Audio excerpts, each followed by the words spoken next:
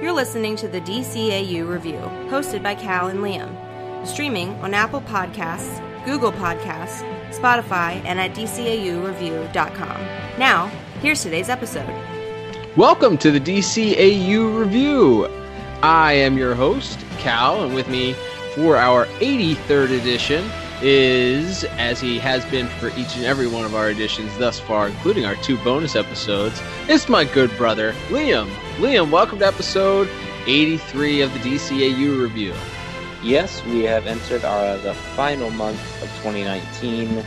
My goodness, I can't believe the year's almost over already, but we've got 4 more reviews this month to finish out the year strong, and we are going back to the world of Justice League.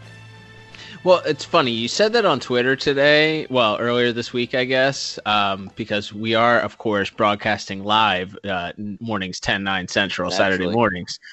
This is not pre-recorded. But earlier in the week, you tweeted that we were headed back to the world of Justice League, which got me thinking, like, isn't that the same world that we've been in this entire time? Isn't it all the world of DCAU? But I know what you mean. Oh, yeah, if you want to be pedantic about it. I was feeling a little snarky today, so I guess I went with that. But yes, we are back in the so-called world of Justice League. We are flashing forward, I guess, on the timeline, so to speak here, Liam. And the world is much larger. We have multiple superheroes again, and more than just Batman and Superman here. We're back to actually the entire Justice League on this week's episode, which is entitled Tabula Rasa, Liam. Yeah, it's a really interesting episode, and we will get to our 4 main categories in just a moment here. But first, of course, Cal, I have to start us off with our IMDb synopses. Definitely. And the synopsis for Tabula Rasa, parts 1 and 2, which were written by Stan Berkowitz and directed by Dan Reba, read as such. Lex Luthor finds an extremely advanced android that can imitate superpowers and manipulates it to attack the Justice League. And for part 2, that synopsis reads as such. Android Amazo has absorbed most of the League's powers, but begins to question Luthor's true motivations. Meanwhile, Batman reveals he has a contingency plan for Superman going AWOL. Kryptonite. Sorry, I didn't mean to cut you off there. It was just so inspired by your baritone there. It was fantastic. So that's a good synopsis. This episode, if I didn't mention, first aired back October the 4th, 2003. So that puts us at about 16 years ago, which is not quite as far as some of those Batman episodes seem to be, but it's about 16 years ago, back in October. Liam, so this episode, it brings us the introduction of the Amazo character, who has a deep-rooted history and sort of goofiness in some ways, but also has been a major player at different points of time and different time periods in the DC Comics continuity. Yeah, he's sort of one of the archetypal classic Justice League villains. The idea... obviously, there are varying versions, and we'll certainly get into that maybe when we talk in visuals, but it's a classic villain, the basic idea being he's a robot that has all of the powers of the Justice League, and, with all of their strengths, and at least not on the surface, not a lot of their weaknesses, it creates a really interesting problem where, this in this case, the 7 or 6, I guess, because Batman doesn't have powers, but the most powerful beings on Earth, at least that we're aware of at this point in the timeline of the DCAU, are really kind of thrown off their game because they no longer have the advantages that all of their powers and gifts usually bring them in a fight. Definitely. You mentioned in the synopsis from IMDb that this is another Lex Luthor episode. So we have Lex Luthor is our main protagonist here, or antagonist, I'm sorry, here for this episode. And he seems to be, at the beginning of the episode, he's kind of handling his own against Hawkgirl and Superman, but we quickly learn that he is still dying. As we found out in the Injustice for All episode that he's dying, and whatever, I guess the suit is supposed to be keeping him alive, and he takes some damage to the suit, and that's kind of causes him to run into an old friend slash lover slash chauffeur. I'm not sure if they had ever. I mean, so we know that they Mercy removed all subtext from Superman. Yeah. I mean, in about what Mercy's role was to Lex Luthor. Right. At World's Finest, we saw that she would just happen to be in Lex's bedroom in full chauffeur gear with no explanation in the middle of the night. But this one sort of spells it out in plain English that Lex and his chauffeur were apparently quite the item. And he seems to have decided to leave LexCorp and all of his assets, pun intended, in charge with Mercy Graves, and he comes to collect and get her help to find Dr. Ivo, who he believes is going to be the person that can help him. Unclear if that means it's going to be a doctor that's going to cure him or somebody that's going to help him build or fix his suit. I felt that was sort of the line, maybe both, because Batman mentions later on that he was an MD. Right. So hard to tell, but in the meantime, we find out that Ivo is dead, and in his stead, there is this 10-foot tall android known later. We find out who's named Amazo, and this guy's pretty special. And as the name would suggest, he has a childlike mind or sort of a blank slate for a brain, and Lex does his dirty work to do manipulation and use this powerful android to try and defeat his most hated foes. Yeah, that to me is one of the more interesting parts of the episode. Is, as you know, much of the action just comes from the big fights between the League and Amazo, but the actual really interesting part of the story is that one, it does really focus on Lex and Amazo and even Mercy almost as much, if not more, than the actual Justice League in this episode. And it's really focused on Amazo's sort of need for this father figure that he had in Professor Ivo, who is now dead and doesn't really grasp the concept of death. And Lex being the master manipulator, it's a cakewalk for him to sort of bend this android to his will and to lie to him and to make him do his bidding. So that's really sort of the meat and potatoes of this episode is really just Lex repeatedly manipulating Amazo, and to a lesser extent Mercy, I guess, into doing what he wants, and really only getting his comeuppance at the very end. There's also this subplot of Martian Manhunter in an attempt to track down Lex Luthor, basically opens his mind to the thoughts of every citizen in the city, and sort of drives him mad and forces him into exile for most of both episodes until he sort of comes back near the end. What did you think of that? Okay, yeah. What did you think of this subplot? Because, so there's a little bit in this episode, and I'd be curious to pick the brain. This is times like this that I wish that Bruce Timm had a Twitter or something that we could, or even reach out to Stan Berkowitz or the people that wrote this episode and find out. But so how much? It seems like they lifted a lot of stuff from Dr. Manhattan from Watchmen for this episode. You get a big vibe from Amazo in that probably last 5 to 7 minutes of his sort of transformation and evolution is very, very similar to me to a Dr. Manhattan type thing. But even the idea, the Dr. Manhattan meme, I'm sick of this world or whatever it is. Yes. I got a very strong vibe of that, even in that first part with Martian Manhunter, where he exiles himself out into the wilderness, where he can't believe that human thoughts are so self-centered and rude and two-faced and I don't know, mean-spirited and racist and all of the things that he hears when he does the scan.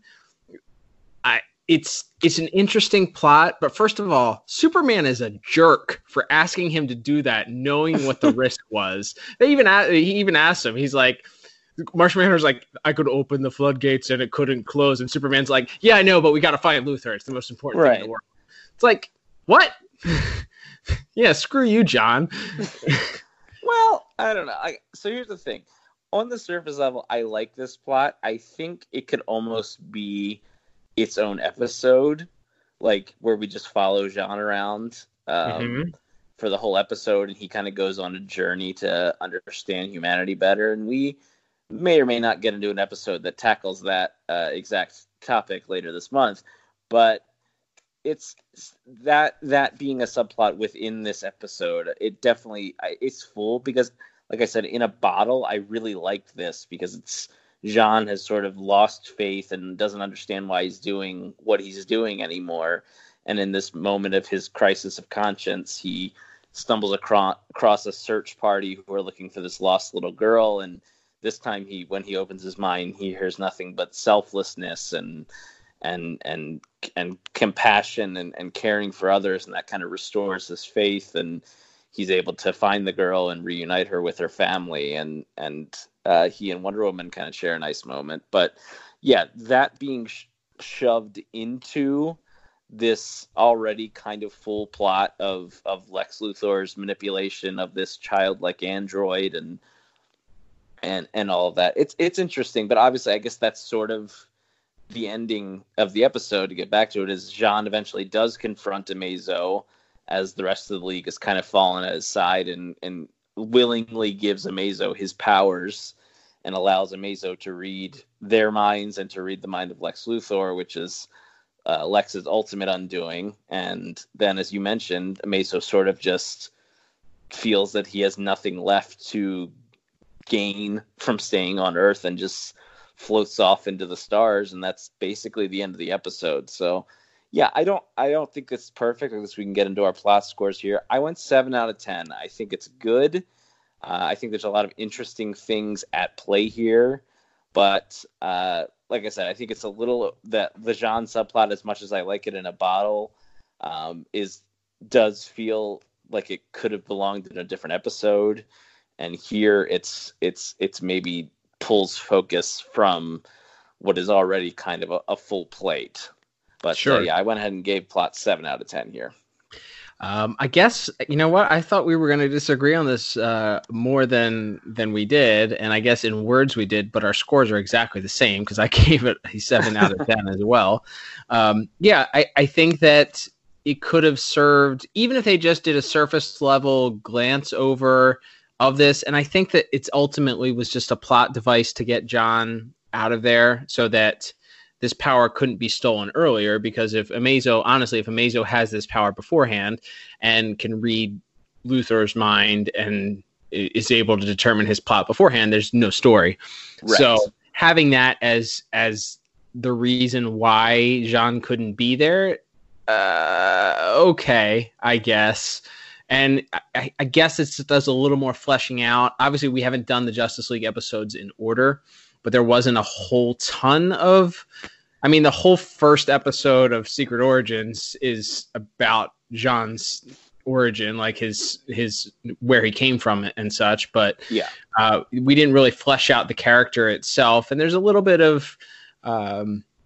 I don't know, a New Frontier, like an ode to the New Frontier graphic novel, which is a classic. If you haven't read it before, definitely go out and get yourself a copy. But there's some good Martian Manhunter in that book, him adapting and learning human life as a Martian. So yeah, I can see why and fleshing out that character a little bit. I think the thing that I liked the most about this episode and the plot was just the fact that you got to see the entire Justice League working together for the most part for the first time, I think, really since we reviewed Secret Origins, or I guess Injustice for All had some full team battles too, but it's cool to see. It's always cool to see the team working together as a whole, and then it not ending necessarily with fists, but with just sort of Jean using his power to kind of share that piece with Amazo, and then Amazo just kind of flying off. Obviously, what do you think, Liam? What are the chances that he returns later in the series?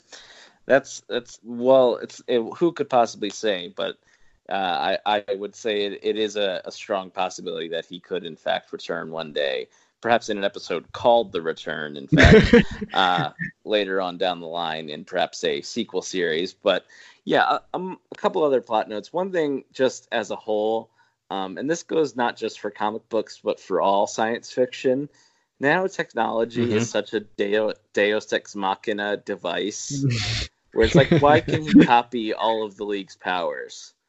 Nanotechnology. So not only can he copy like physical DNA, like Superman's or Hawkgirl's or Martian Manhunters, but he can also copy like the technology needed to make a Green Lantern ring, or the Hawkgirl's mace, or Hawkgirl's wings, or right. Yeah, So it's one of the things. Well, he can do all of that and more, apparently, as we find out. So that always kind of that's always just something. Whenever I hear the words nanotechnology, my eyes glaze over a little bit. And again, that's not just in comic books. That's kind of anywhere in science fiction or that means pop we culture. don't have to explain. It's the correct catch-all be-all. And my other one note I wanted to mention is that I did really like the scene where Batman and Superman are just hanging out in the Batmobile drinking coffee. I thought that was fun. That was a good fun scene. It was nice to explore their friendship in a little way there. That was I enjoyed that as well. Good point. Well, I think with mentioning sort of the nanotechnology and the copying and stuff, that would be a good segue to our next category, Liam, which would be visuals and animation. This episode, of course, we're back to the new digital animation. We're not doing the hand-drawn stuff that we've been covering from Batman the Animated Series, or even before that when we did Superman the Animated Series for the last couple months. So we're back to the digital palette here. So we're sort of a different sandbox, if you will. So we have a different criteria. With that said, there was still, I think, there was a few issues with Superman being off model a little bit. He kind of had a bigger, like, it was almost like his head was in an angle at times. His chin was jutted out a little bit more and his head was a little further back. Nitpicking, but that's what we do here. I really liked when Amazo sees Lex for the very first time, and we the visualization of his powers, his face sort of morphs into Lex's, and then morphs back into his own. And I really wish we had gotten to see that. And they do it a little bit, with Hawkgirl. He grows the wings, and the mace sort of forms out of his hand. With Wonder Woman, I guess he gets the gauntlets on his wrists, because I don't remember that necessarily standing out, but later on he's got the gauntlet bracelets on his arms. Then you have, of course, the Green Lantern ring. You have, when he sees Superman, he gets the S shield, just the outline of the S shield on his chest. Other than that, I thought they did a really good job of helping him show emotion for somebody that doesn't have a mouth or a nose. A lot of eyes, a lot of eyebrow, furrowed brow movements. Certainly some worried looks there.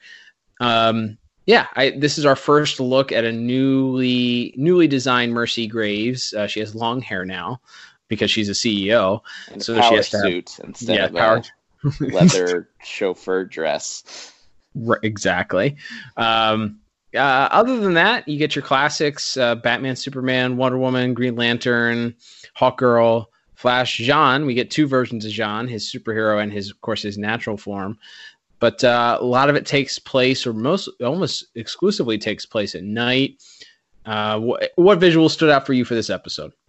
Yeah, a lot of what we just covered. The shot, I guess, at the end of part one, where it's sort of established that he now has all of their powers, where he grows their wings out, he has the ring, he has the visual bracelets, and then he has the outline of the shield on his chest. I thought that was a really cool look of a bit like superhero Terminator or something. I guess we can talk about this visual of Amazo compared to the comic book version, or perhaps the version if folks listening have seen the Batman Under the Red Hood movie, which we covered back in episode 50, which you can find at dcaureview.com. That sort of classic look where he's in like the green jumpsuit with the like the Spock ears and the red hair. I think I mostly prefer this version. Like, there's something very classic and retro about that regular Amazo look, but I think for this world and for the version of Amazo they were going for, because they were playing it kind of pretty, serious and straight up, and that he's sort of still learning who he is. He doesn't really have a strong human or any sort of humanoid form to take, other than that, like, he has arms and legs, obviously. So, like you said, I appreciated that they did do a good job having him show emotion and genuine concern for Lex, and whether it's anger or sadness or confusion, they did a good job. I also like there's a lot of POV shots where it shows Amazo looking at the heroes as he's gaining their powers, and it'll kind of go to a POV, and little like data points will start appearing next to the heroes as he's absorbing their powers. I thought that was clever, and I really love the scene where Batman brings out the kryptonite for the first time. I think that's a really, really cool visual idea, and just the way it looked, Batman sort of in his glory, facing down against this near literal god, and just pulling out the green rock as danger flashes on Amazo's screen, and he's forced to flee. And then later, when Amazo grabs the chunk of kryptonite and just hurls it at Superman full force, that was great. It explodes all over Superman's chest, and then the follow-up of that, of the Flash using his power to kind of get rid of the residue that was left on Superman, I thought was all really clever. So, yeah, there's a lot of really clever stuff whenever you get to see like Heat Vision versus Heat Vision, or a Green Lantern fighting another Green Lantern ring. That's always going to make for some very cool visuals. So, yeah, all in all, a pretty strong visual episode all around, I thought. Yeah, I liked so that there's a scene where they go back to Ivo's mansion, I guess, sort of thing, after Lex is sort of escaped, and they're doing some investigation. Lex is booby-trapped it and sets off a bomb. So Superman, in order to preserve the scene, to try and do what he can to save all the evidence so they continue to do investigation, he uses his super breath. What do we call that? Super breath? Yeah, I think it's just super breath. Right? Super breath. He says, watch out for the wind, and Flash apparently was unaware of his power to be able to blow a lot. He didn't really ever use that in Superman the Animated Series, did he? So he didn't use freeze breath. I feel like he did once or twice in an episode, but typically he did the rapid tornado, right, sort of Tasmanian devil type spin to put out fires and stuff, as we saw in several episodes of Superman the Animated Series we've covered already. But yeah, I don't know. I thought that was a cool visual. But yeah, overall, most people looked good. I gave animation very strong, 8 out of 10. Yeah, I'm right in that same ballpark. I went 9 out of 10. Just some minor inconsistencies. You mentioned Superman.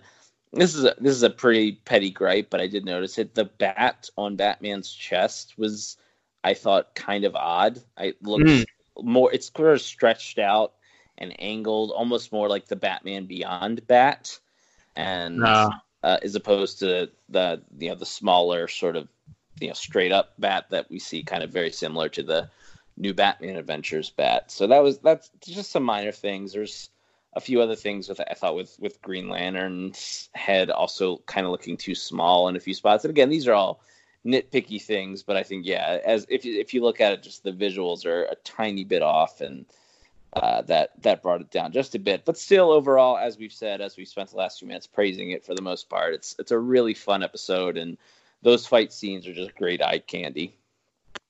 I agree. All right, William, let's move on to animation. Or sorry, not animation. Let's move on to music.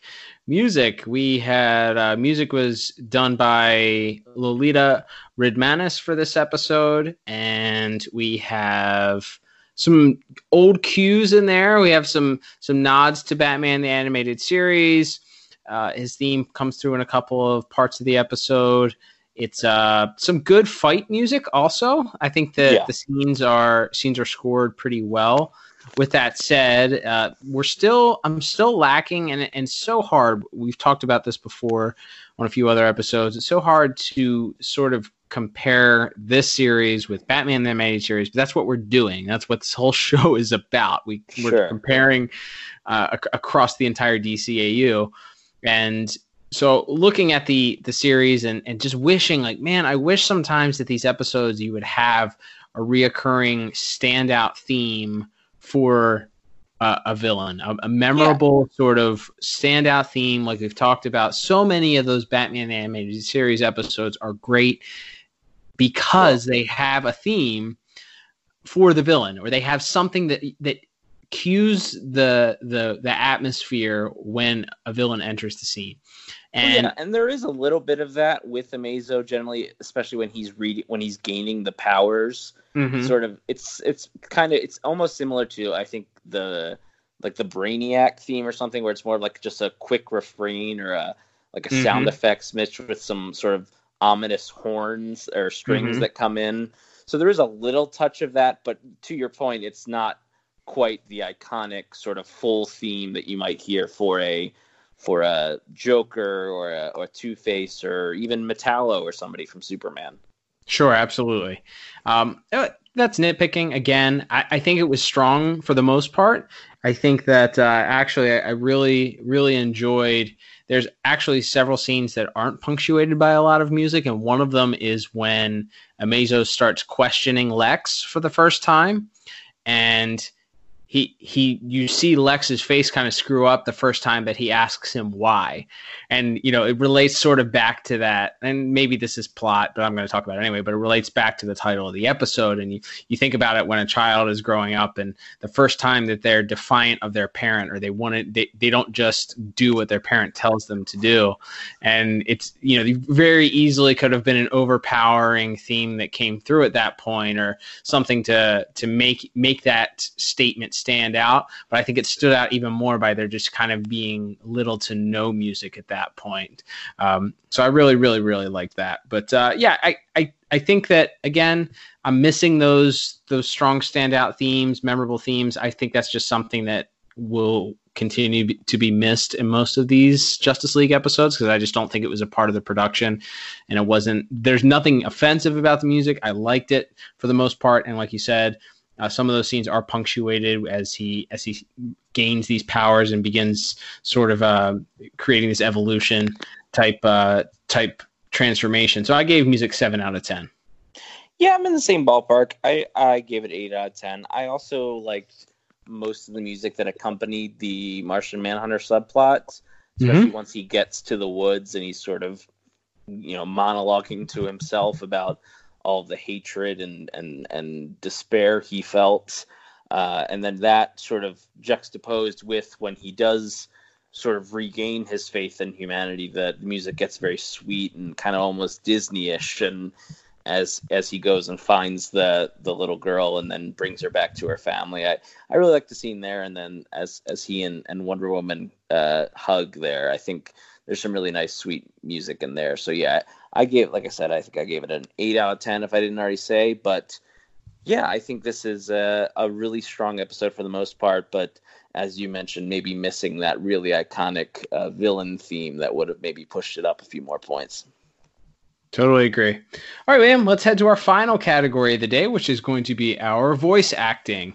And of course, we have a few returning familiar voices that we will certainly know as soon as we start talking about them and as soon as you hear them. Of course, we also have a brand new star, as we have Amazo introduced for the first time. So why don't you tell us about our cast of characters for today's episode? Yeah, we have, as you mentioned, mostly our regular cast, but a few exceptions. We have Lisa Edelstein returning as Mercy. She's the same voice actress that was from Superman the Animated Series. And that was one of the things when I watched this time, Cal, was definitely I did not remember how big of a role Mercy had in this episode. And weird subtext of her and Lex's relationship notwithstanding, I thought she did a very good job.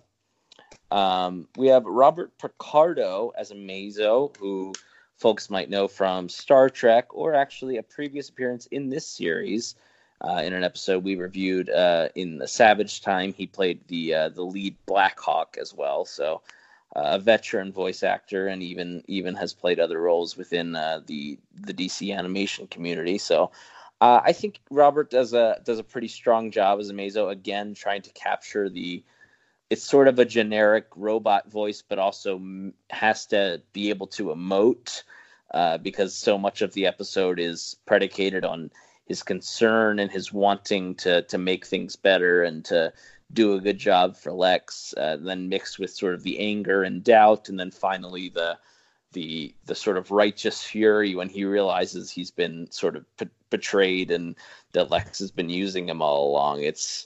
He's got a lot to do, but I think he does a really good job. Yeah, I agree. I think I was a little hesitant at first. I thought, ooh, man, because we have the classic sort of android robot voice, who's the GOAT, of course, Corey Burton, who just has such giant shoes to fill in being that soulless, heartless villain. Of course, we haven't reviewed the episode yet, but there's a tremendous performance in the Hardak episode, from my recollection, of Batman animated series. That robotic voice, and actually, we even have Kevin Conroy has his own go as a robotic android in the follow-up episode, his Silicon Soul. But so you have these performances that are already iconic, and you're just like, man, I don't know if this guy's going to be able to work, but he does a good job. And especially as the evolution of Amazo goes on throughout the episode, he begins to show more emotion. Even in that final scene, once he's just kind of, wipes his hands of the whole situation and decides, he's done. I think it was really, really good. I think he put on a great performance. Definitely. And then, of course, we have our main villain of the piece. That is, of course, the returning Clancy Brown as Lex Luthor, who is, he's as reliable as it gets. Obviously, by the time this episode was produced and made, he had been playing Lex Luthor for the better part of a decade, and he can slip into that role with great ease. And I think he does a really good job here because, again, Lex is kind of the main focus of the episode. We spend more time with Lex than really any other character in the show in these two episodes, and his performance as he's such a sort of devilish, manipulative creep, and you really kind of at the end there when Amazo starts just tearing him apart and ripping his big robot suit apart, and he's begging for mercy from this monster that he sort of had a hand in creating. Not Mercy Graves. No, not Mercy Graves. The other monster, Amazo. I thought he did a really great job. And then, of course, we have our main cast. We have Maria Canales as Hawkgirl. We have Michael Rosenbaum as the Flash. We have Phil Lamar as Green Lantern. Carl Lumbly as Martian Manhunter.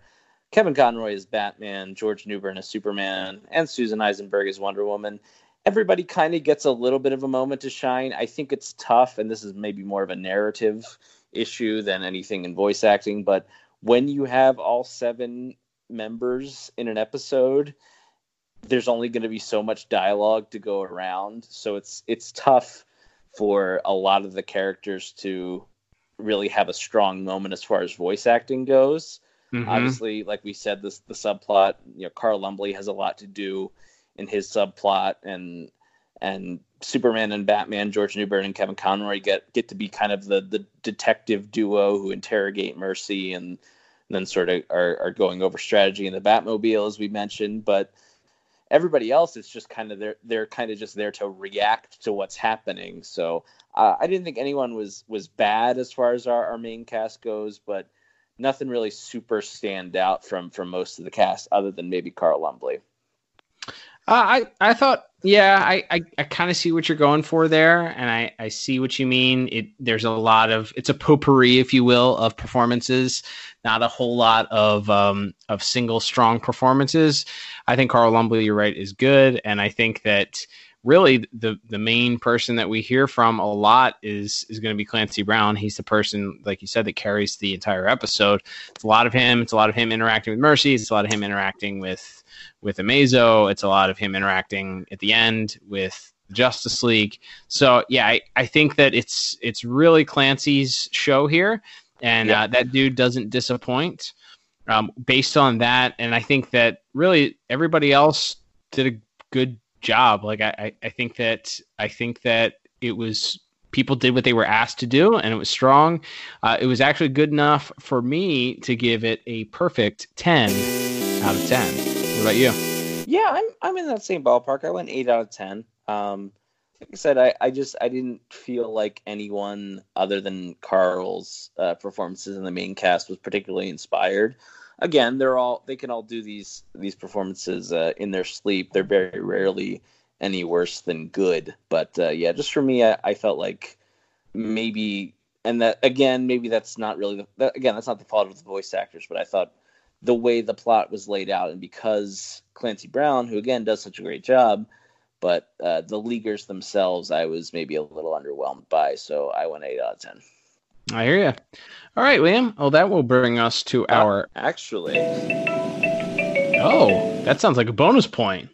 It does, and I just thought of it on the fly here as we're recording live.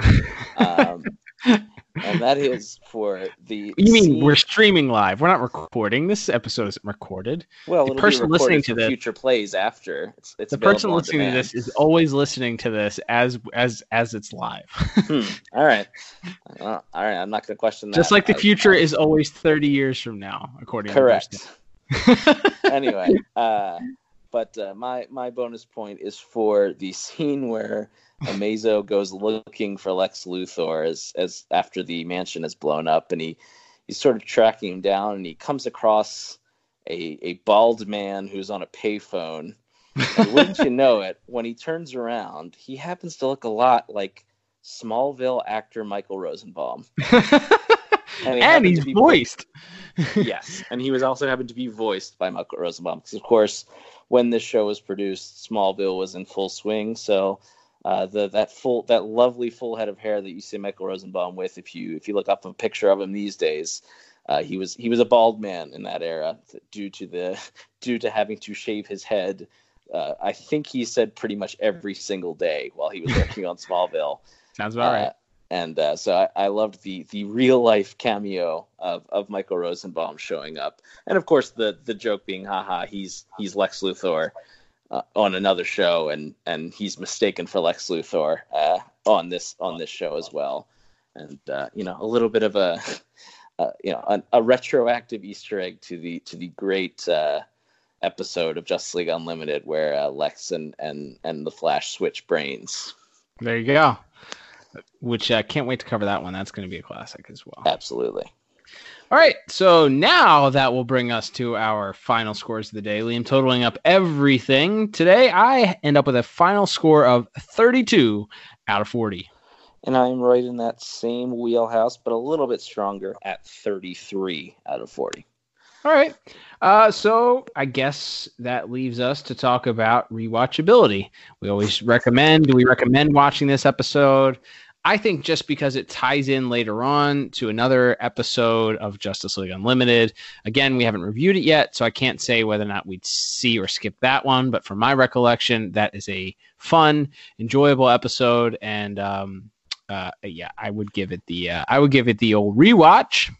Yeah, I think it ties into not only a future episode featuring Amazo, but also to kind of one of the main plots of the Cadmus arc in Justice League Unlimited, sure, involving what Lex Luthor's ultimate plot is before the actual resolution comes along. So, yeah, there's a lot of callbacks to this episode and to Dr. Ivo and to nanotechnology and all this other fun stuff later on at Justice League Unlimited. So yeah, I would definitely give this one a thumbs up for a rewatch. And because again, even if it isn't quite perfect, it is even without all of the continuity that it establishes, it's also generally a pretty fun and easy to watch 2 episodes.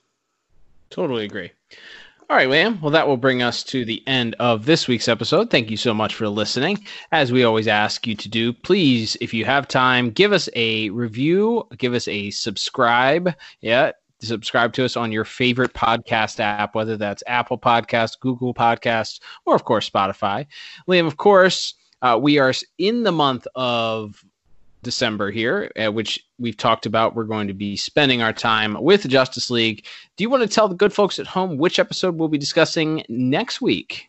Yes, we'll be staying in Justice League Season 2, and we will be reviewing one of the first Wonder Woman-centric episodes we've watched so far, and that will be the episode Maid of Honor. There you go. All right, so Maid of Honor coming up next week, streaming here and always at dcaureview.com. Of course, you can also find us, interact with us, and certainly tell us if you liked this episode, your thoughts on this week's episode via social media. Liam, we have 2 different forms of social media people can check out. Why don't you tell the good people? Only 2. That's right. Those are the only ones that we bother with because Facebook sucks. So even though the other one of the ones that we do is owned by Facebook, so it really they just suck you in. That's fine. But why don't you tell the good folks at home where they can follow us and interact with us? Yes, you can head to Instagram and follow us at DCAU Review, where we post screenshots from episodes we'll be reviewing, as well as generally audio previews, usually on Wednesday before the show goes up. So you can get a little taste of what we'll be talking about before the episode goes live. I don't know how we do that since this is live, but we've broken the space-time continuum enough to have a minute's worth of our review posted 3 days before it actually goes live. You can head to Instagram and see those sneak previews. Spoiled again, darn it. Yes. It's another paradox. I blame Barry Allen. Yep, and then you can also head to twitter.com and follow us again at DCAU Review. You can let us know what you thought of this episode, anything else we've reviewed, what you'd like to see us review next. And I actually have a poll going, which I think will run through the first couple days of this coming week, where as you may have noticed if you've been listening to us for a little bit, and we thank you for that, we've done a couple bonus episodes this year. We did a top 5 list. We did a top 10 list, actually, both focused on sort of other elements of the DCAU rather than a traditional episode or DC animation review. And so I just kind of wanted to get a gauge if we were going to do more bonus episodes in the new year, and I think we will, what people would like to see. And I gave a couple options that you could vote for, as well as an option to just tweet us and let us know if one of the if what you think we should do is not on my list that I put up in the poll. So definitely head to Twitter, interact with us, let us know what you think we should do when it comes to the new year. And other than that, we'll see you next week, I guess. Absolutely. So I'm Cal. And I'm Liam. And we will talk to you on the next edition of the DCAU Review. Adios.